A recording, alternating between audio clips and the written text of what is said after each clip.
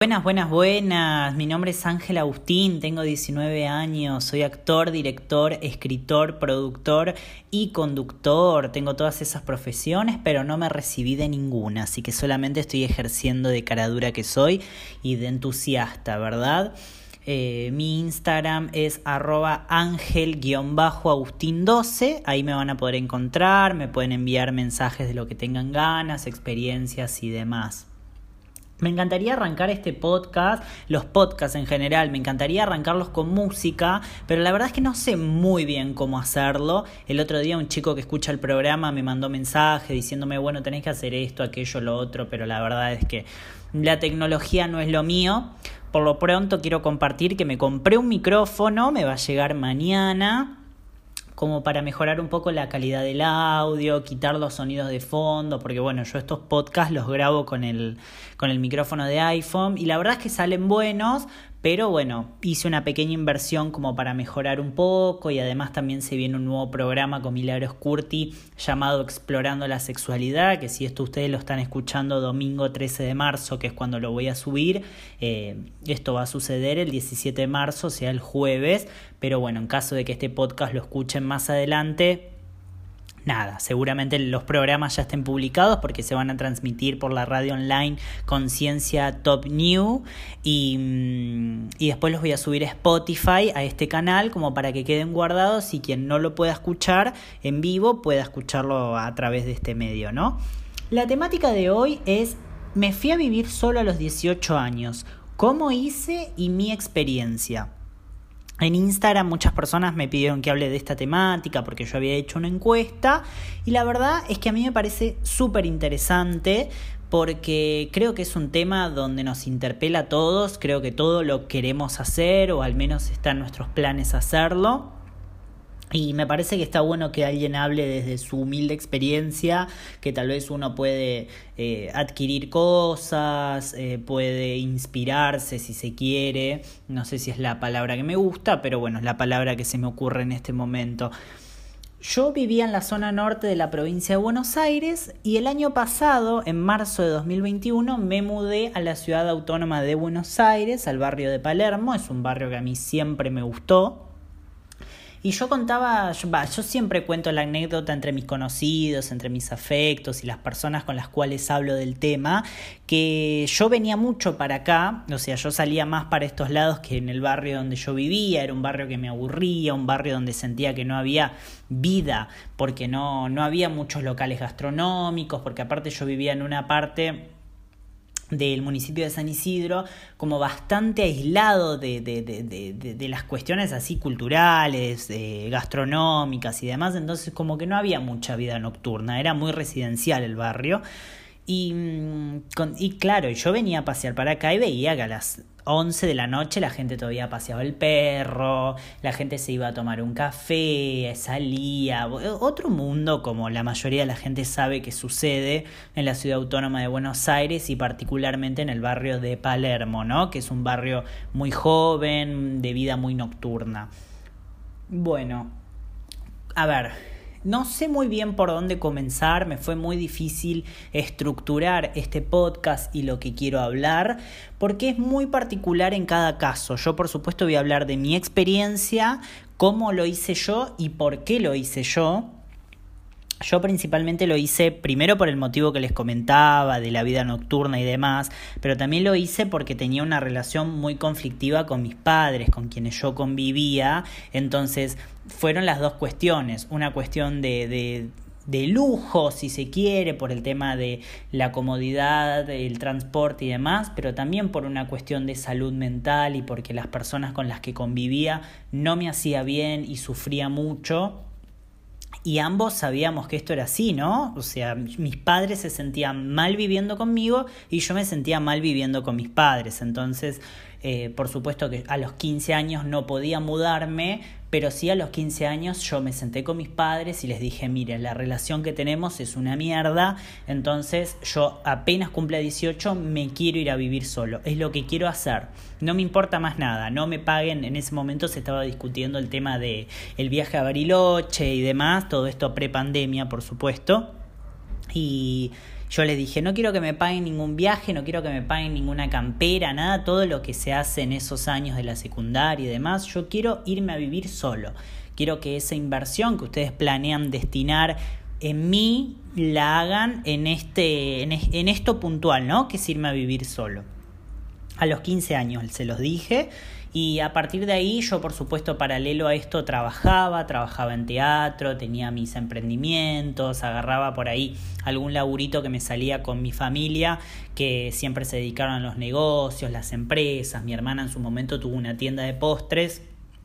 Perdón, voy a tomar un poco de agua. Y yo le gestionaba la cuenta en redes sociales y ahí me ganaba unos pesos y demás. Así que bueno, fue poco a poco ir ganando peso a peso, y todo lo invertía, desde los 15 años lo invertía en productos para la casa. Me compré tenedores, me compré cuchillos, me compré cucharas, me compré un colador, así muy poquito, que son cosas que realmente yo sabía que lo tenía que comprar, pero uno no lo ve en ese momento como un gasto útil, ¿no? Imagínense que yo gastándome, no sé, creo que en ese momento, año 2017, 2018, creo que me salió 1.000 pesos un juego completo de cubiertos, y era como que en ese momento decía, qué bronca gastarme 1.000 pesos en esto que no le voy a dar utilidad. O sea, le veía más útil gastármelo en salir a pasear, en comprarme ropa, pero sabía que ese gasto lo tenía que hacer. Entonces, dinero que me entraba, yo me compraba esas pequeñas cositas, cubiertos, colador, repasadores, todas cosas que uno necesita para la casa, pero que después, si las tenés que comprar todas juntas, es un presupuesto. Entonces yo sabía que ese tipo de compras las tenía que hacer con mucha anticipación. Por eso a los 15 años comencé a invertir en ese tipo de cosas. De a poquito yo me acuerdo que tenía un placar muy grande en la habitación en la casa de mis padres, y arriba, que estaba por supuesto el espacio, yo iba guardando las cosas. Y es muy poético lo que voy a decir, porque yo siempre que me acostaba en la cama y tenía tal vez un mal día porque había discutido con mis padres o tenía un problema afuera o estaba angustiado simplemente porque soy un adolescente, miraba hacia arriba, hacia el placar, y veía cómo poco a poco las cositas se iban llenando, y eso era mi inspiración, ¿no? Yo veía cada vez ese placar enorme, cada vez más lleno, con más productos y demás, y me inspiraba mucho, me hacía muy feliz y de alguna manera apaciguaba toda esa angustia que yo contenía. Y después que me compré las cosas chiquitas, comencé a comprarme las cosas más grandes, ollas, un juego de vajillas, utensilios, todas esas cosas que son un poco más caras que por ahí 3 repasadores, pero que igualmente son sumamente importantes de comprar. Y así hice mi camino, año tras año, de los 15, 16, 17 años, me fui comprando muy de a poco todo. Por supuesto, en cada cumpleaños le pedí a las personas que me regalen y demás. Yo armé así mi proyecto, me fui comprando las cosas poco a poco, y por más que mucha gente no creía en mí, me decía, bueno, se lo está comprando, qué sé yo, cuando se vaya a los 20, o se las está comprando en base a una ilusión, porque yo me acuerdo que mis padres me decían, dejá de gastar plata en esto, porque no es algo que vas a usar ahora, o sea, aprovecharlo para salir, para comprarte ropa, y yo decía, no, yo quiero invertir en esto. Y así fui invirtiendo, como dije, mis ganas de irme de mi casa no era solo por una cuestión de comodidad, de la diferencia de vivir en un barrio residencial a vivir en plena ciudad de Buenos Aires, sino también por una cuestión de salud mental. Y yo creo que eso también me ayudó a ser honesto con mis padres y decir, yo no puedo convivir con ustedes, ustedes no pueden convivir conmigo, bueno, hagamos algo. Y así inició mi camino. Yo lo vi por ese lado, me costó mucho me costó, porque por más que hoy digo, bueno, sí, durante 3 años me fui comprando las cosas, pero la verdad que son 3 años, y 3 años en una edad bastante movilizante como son los 15 años. Uno no toma conciencia de ese tipo de cosas, y la verdad que invertí toda mi plata en eso, y es una inversión a largo plazo, como bien decía antes. Bueno, así fue pasando el tiempo, yo ya estaba por cumplir 18 años, ya era el fin, yo cumplo el 28 de febrero, por supuesto todos los años, ¿no? Y en el año 2021, en el verano del 2021, comencé a buscar departamento, mi familia me dio la espalda a último momento, eso no lo voy a negar y lo voy a contar en este podcast porque siempre me dijeron sí, te vamos a apoyar, pero cuando llegó el momento la verdad es que no me apoyaron. Y en esto incluyo a toda mi familia, no solamente mis padres, porque yo pedí ayuda. Yo decía, bueno, a ver, ayúdenme a buscar un departamento, ¿quién me va a salir de garante? ¿Cómo lo vamos a hacer? Por supuesto, alguien me va a tener que dar el dinero para sostenerme mes a mes porque todavía no tengo un trabajo estable. Como muchas dudas concretas que empezaron a surgir en ese momento, cuando uno ya va a concretar el proyecto, ¿no? Y mi familia decidió darme la espalda.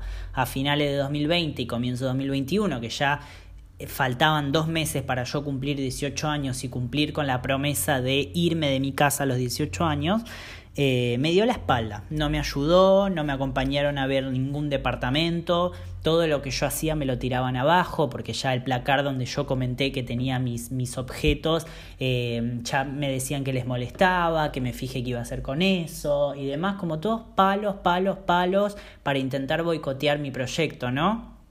Y que en este momento no está la plata para poder enviarte una vez por mes y sostenerte y qué vamos a hacer y buscar un alquiler en este país, ¿por qué no esperás hasta el año que viene? Bueno, barreras que se me fueron planteando y que yo realmente en el fin de 2020, o sea, todos esos 3 meses de verano, diciembre, enero y febrero, después 2021, lo padecí un montón. Porque tenía todo en contra, o sea, sin embargo yo tenía un dinero que había ahorrado en ese momento, pero que no me daba para bancarme un departamento mucho tiempo, pero sí me daba la libertad de poder irme cuando quiera, ¿no? Entonces yo tenía el dinero para irme y después tenía, 3 o 4 meses como para encontrar un trabajo. Esa era la cantidad de dinero que yo tenía en ese momento ahorrado, más todos los objetos que yo me había comprado.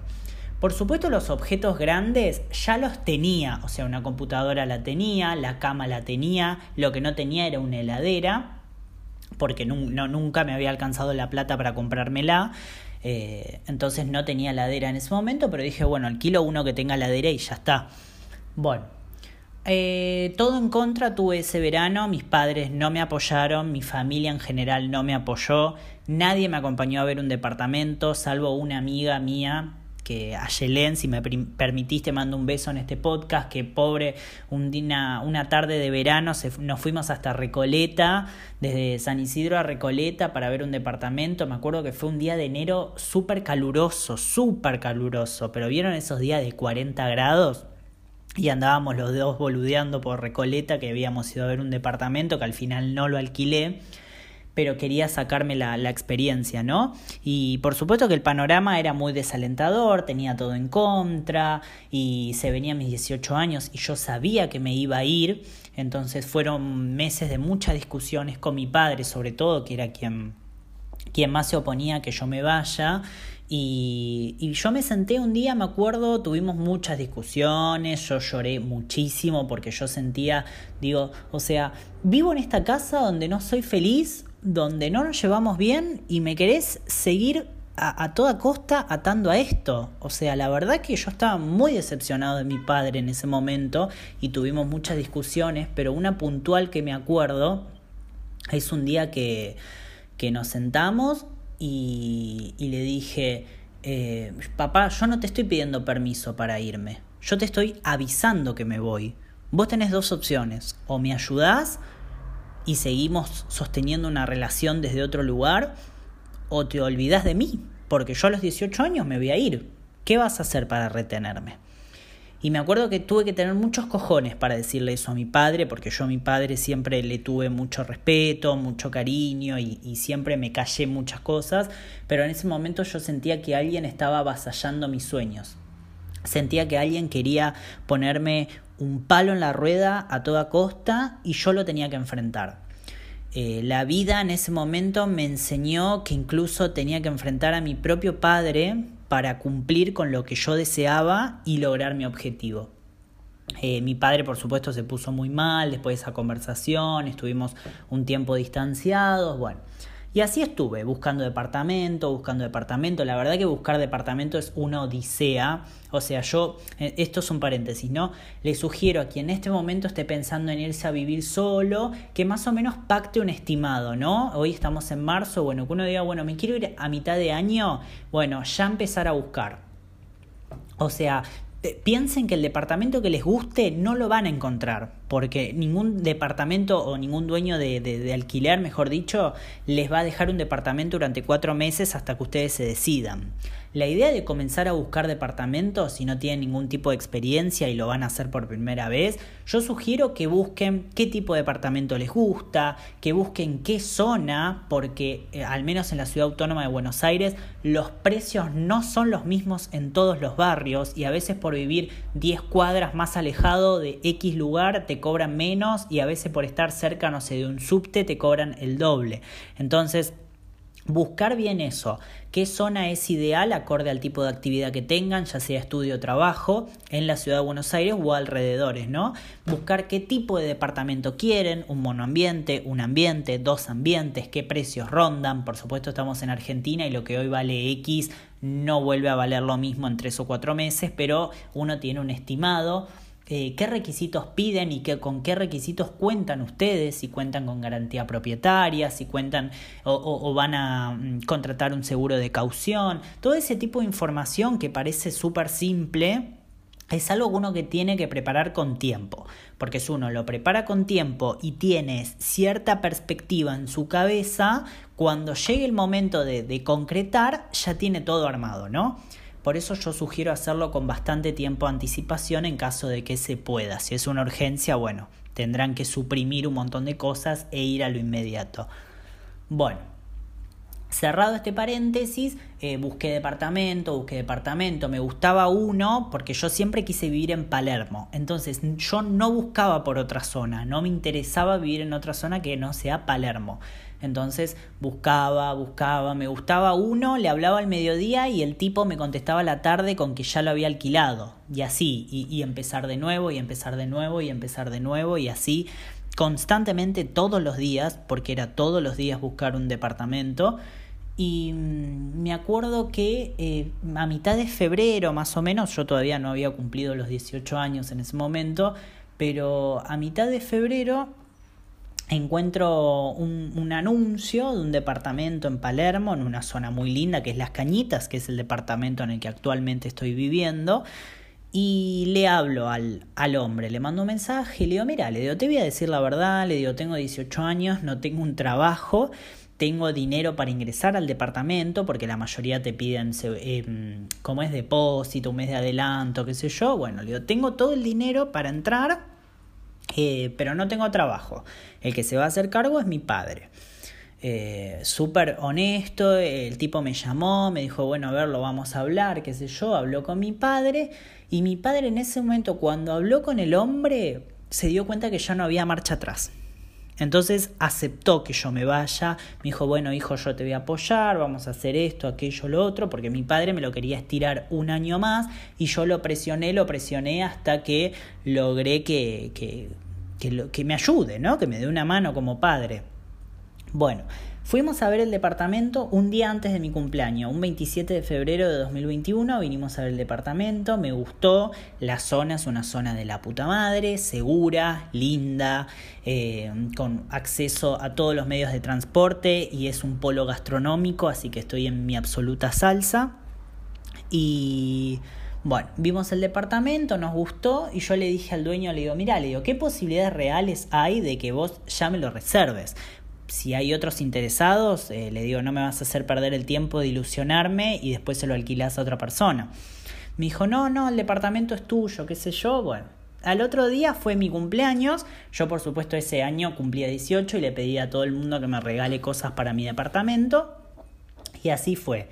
Me regalaron cosas para mi departamento, cosas, no quiero decir inútiles, pero sino como que uno no tiene en cuenta, ¿no? Me regalaron pisapapa, me regalaron tuppers, me regalaron un montón de cosas que me recontra sirvieron y que hasta el día de hoy uso, porque me acuerdo que me regalaron tazas, copas, un montón de cosas divinas.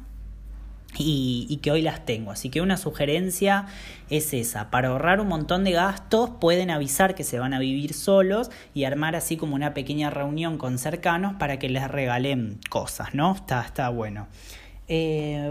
Cuestión, me vine a mi departamento.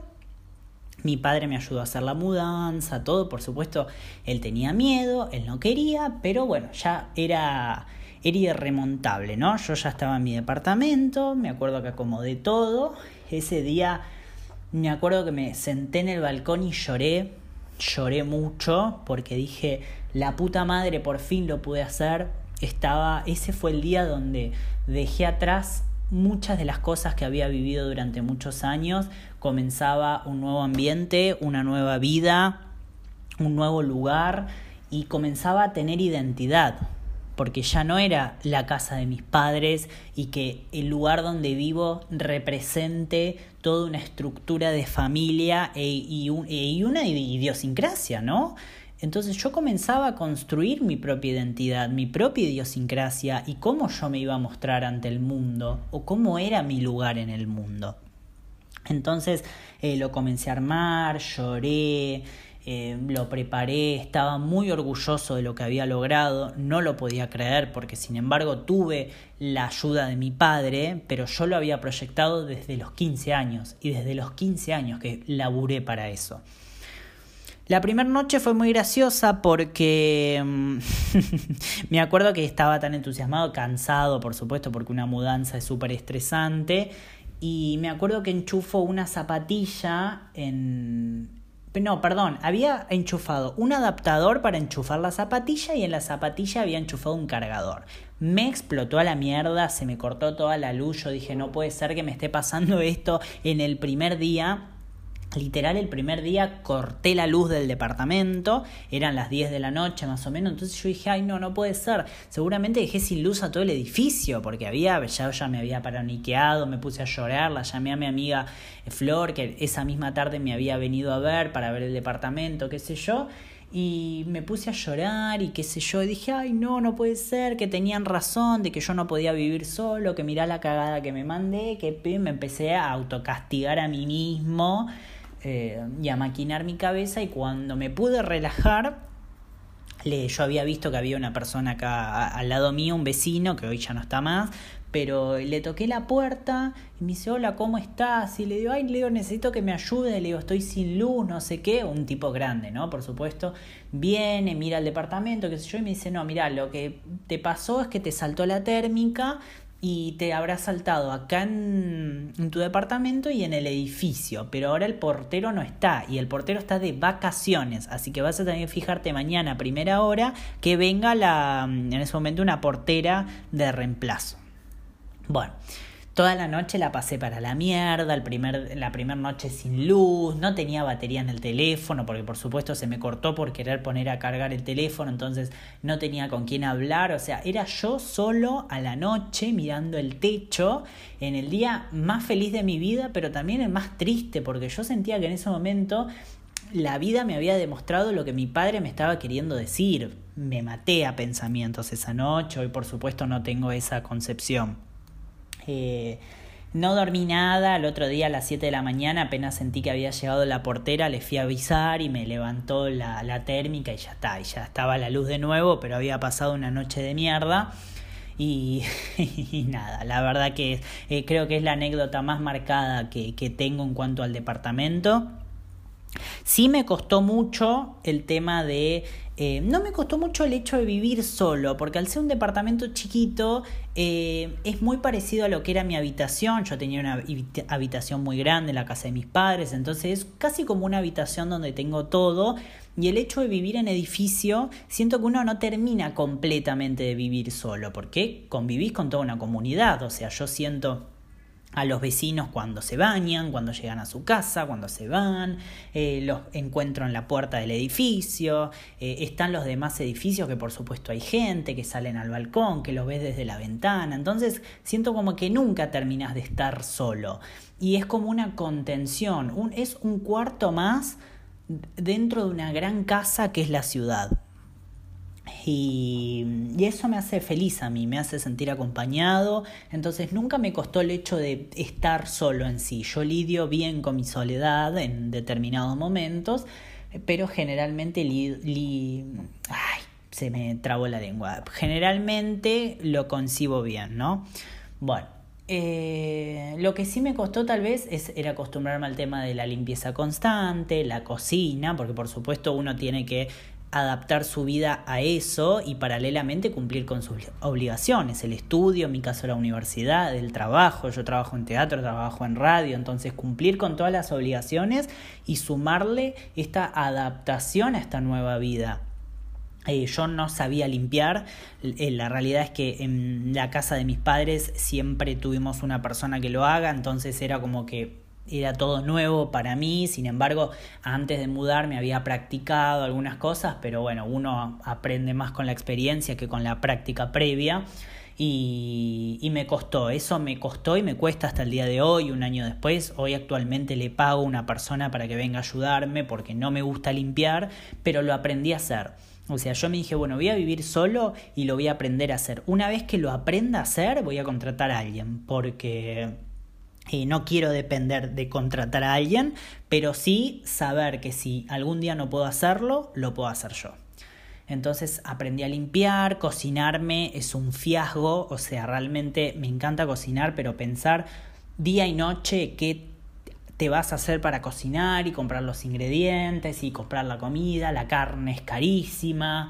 Entonces realmente aún no tengo ninguna sugerencia para resolver ese tipo de cosas. Me parece que uno tiene que conocer bien su dieta, bien qué consume y comprar en base a eso. Porque a mí los primeros tiempos me ha pasado, y creo que tal vez te tiene que pasar para darte cuenta, de comprar en exceso. O sea, se me ha podrido un montón de verdura en mi casa, he tirado mucha comida, porque claro, uno compra pensando que lo va a consumir y después la verdad es que siempre termina surgiendo algo por lo cual no lo consumís. Te vas a almorzar afuera por alguna reunión de trabajo, te pedís delivery, vas a comer a la casa de tus padres, vas a comer a la casa de un amigo. Siempre surgen esas alternativas que te hacen que la comida no la consumas. O que tal vez, por ejemplo, no sé, si compras, no se me ocurre algo ahora, no sé, fruta, un durazno que se te pudre, lo compras y te lo tenés que comer ahí, ¿entendés? Entonces yo lo que hacía era compraba porque decía, bueno, algún día voy a tener ganas de comer durazno y lo voy a comer. Y pasaban 3-4 días y ya se me pudría. Entonces, y es caro, ese tipo de cosas son caras y así con un montón de cosas. Me parece que está bueno el tema de conocer la dieta de uno y saber qué es lo que va a hacer y qué es lo que consume, qué es lo que va a comprar, qué tipo de marcas. Eso es algo que para mí es una recontraventaja. El hecho de haber podido comprar las marcas que yo quiero consumir es algo que en la casa de mis padres no sucedía porque yo no hacía las compras. Entonces me parece que eso está bueno, es una libertad. Hay que tener una gestión económica porque uno tiene que pagar cuentas, las cuentas tienen fechas de vencimiento, uno paga servicios, uno tiene que comprar productos, uno tiene que, por supuesto, seguir teniendo vida social. Entonces uno se empieza a dar cuenta de lo que es el costo de vida. También influye el barrio donde vivas, porque por ejemplo en el barrio en el cual yo vivía antes, voy a poner un ejemplo banal pero que tal vez puede servir como parámetro.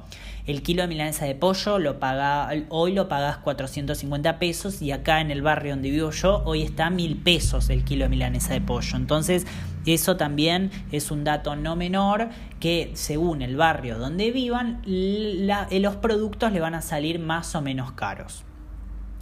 En fin, esa es mi experiencia de cómo lo hice. La verdad es que no sé qué tanto puedo aportar porque de nuevo la experiencia de cada uno es personal. Este podcast es más que nada para dar a conocer mi experiencia, porque yo tuve voluntad, lo quise hacer y yo internamente sabía que era lo que necesitaba. Mi salud mental mejoró muchísimo viviendo solo. Sí, tengo problemas que tal vez mis pares, porque tengo 19 años, no lo viven porque viven con sus padres, entonces tienen otras preocupaciones y tal vez cuando yo les digo, no puedo creer lo que aumentaron los huevos o la harina, es como que no conectan con ese problema porque no lo están viviendo. Entonces Por eso, de nuevo, caigo siempre a lo mismo, que me siento más cómodo con personas más grandes, porque tal vez puedo compartir este tipo de cosas, y yo creo que vivir solo te da una autonomía, te da independencia, te da libertad, ¿no? Te da la libertad. Yo hoy tengo la libertad de que si a las 10 de la noche me mando un mensaje a alguien para hacer algo, puedo irme y no tengo que dar explicaciones a nadie, y sé que tengo un lugar seguro donde volver y que no me está esperando nadie. Entonces, todas ese tipo de libertades a mí me costaría mucho renunciar, y lucho todos los días de mi vida laburando para sostener el departamento donde vivo, porque le doy valor a ese tipo de cosas. Para mí tienen un valor inmenso. Entonces yo creo que se trata un poco de eso, ¿no? Que uno lo tiene que hacer cuando siente que lo necesita interna y exteriormente, porque es mucha la responsabilidad que conlleva, porque estar solo, vivir solo, es hacerse cargo de tu propia vida y hacerte cargo de que al único que necesitas es a vos mismo, porque si vos estás bien, tu vida va a estar bien. Entonces es una responsabilidad enorme que muchas veces me pesa. No voy a decir que no digo que lo tengo todo resuelto. Me pesa muchas veces, pero cuando me voy a bañar en mi propio baño, con mis propias cosas, y salgo y me acuesto en mi cama y como lo que tengo ganas de comer, y me veo la película que tengo ganas de ver, y si tengo ganas de tocarme, me toco porque es mi privacidad. Todo eso a mí me hace ver lo valioso que es lo que hice y lo valiente, porque tuve miedo, mucho miedo tuve de hacerlo, pero hoy creo que es la mejor decisión que he tomado en mi vida. Pero no siento que haya que hacerlo de manera apresurada. Siento que hay que hacerlo cuando uno siente que lo necesita y tiene las posibilidades emocionales y económicas para sostenerlo. Así que bueno, ojalá que mi experiencia le haya servido a alguien, o simplemente pasar un buen rato. Así que bueno, muchas gracias por haber estado del otro lado, y nos veremos el próximo domingo con un nuevo podcast, y el jueves a las 10 de la noche por Radio Conciencia Top New, va a estar ahí el programa con Milagros Curti explorando la sexualidad. Muchas gracias. Esto fue mi podcast. Mi Instagram es @angel_agustin12. Nos vemos ahí. Muchas gracias.